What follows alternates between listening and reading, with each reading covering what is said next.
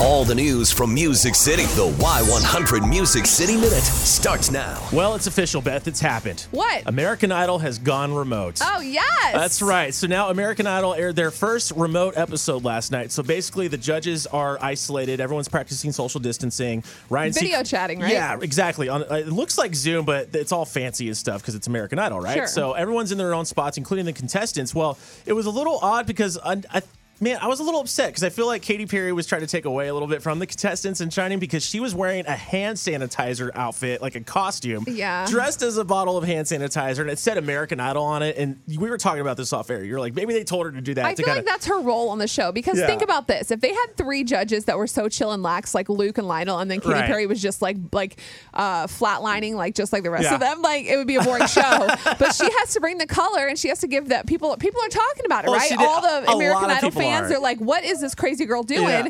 So now it's going to make you go watch, and they're going to get money from the ratings. The fact that the costume says American Idol on it and it's stylized like hand sanitizer tells me exactly. They egged her on. But some of the performances were amazing, including one of my favorites, Arthur Gunn. This guy, he crushed it. Now, if you remember when he first performed, he didn't really know what he was doing. He had no experience. He didn't know how to make eye contact. Well, now he's on his back porch at his house with a microphone, and he does Winona Harris's Lovin' Machine and nails it.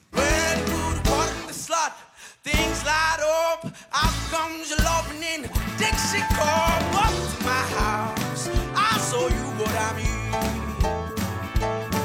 Well, I just got wise and built me a love machine. That's good. I hope they don't pick someone basic this season. Like, you know how they always pick the cookie cutter people? I hope they pick someone outside of the box who's different, who sounds good like that. So I'm pulling for Arthur. My thing is, can you just imagine, like, he's doing this on his back porch, and you'll be able to see this video on our Facebook page, like, right now. But, like, imagine coming out to your backyard, and you hear this guy just wailing out there, just singing. That'd be so awesome. I'd sit at my fence and drink beer. Right? That's what I do. That's great.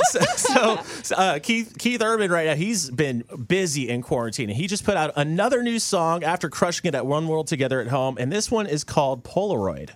We've come a long way since we were strangers in the basement at a party we hated, trying to make conversation. The night it was taken, I didn't have a clue that someday I'd be something more than just a boy in a Polaroid with you.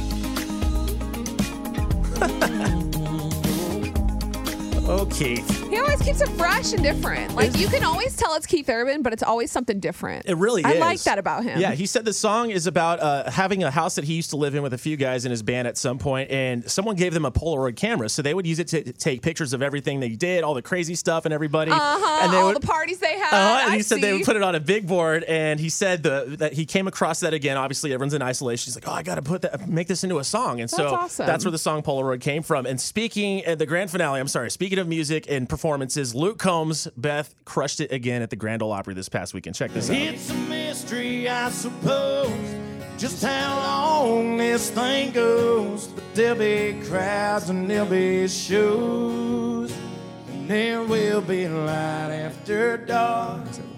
Someday when we aren't 6 feet apart. Gosh. I love that song. He actually says that's going to come out on Friday. Yep. He recorded it in the studio last week, so we can actually get the full, produced version to play for you. Yeah, that performance there at the Grand Ole Opry was a part of a special they did this past weekend. It was on the Circle Access Facebook stream, which I thought was a little weird, but you can check this out on our Facebook page. Luke's voice in that empty Grand Ole Opry, Beth, it'll give you chills. It's incredible. My favorite. That is your Music City Minute.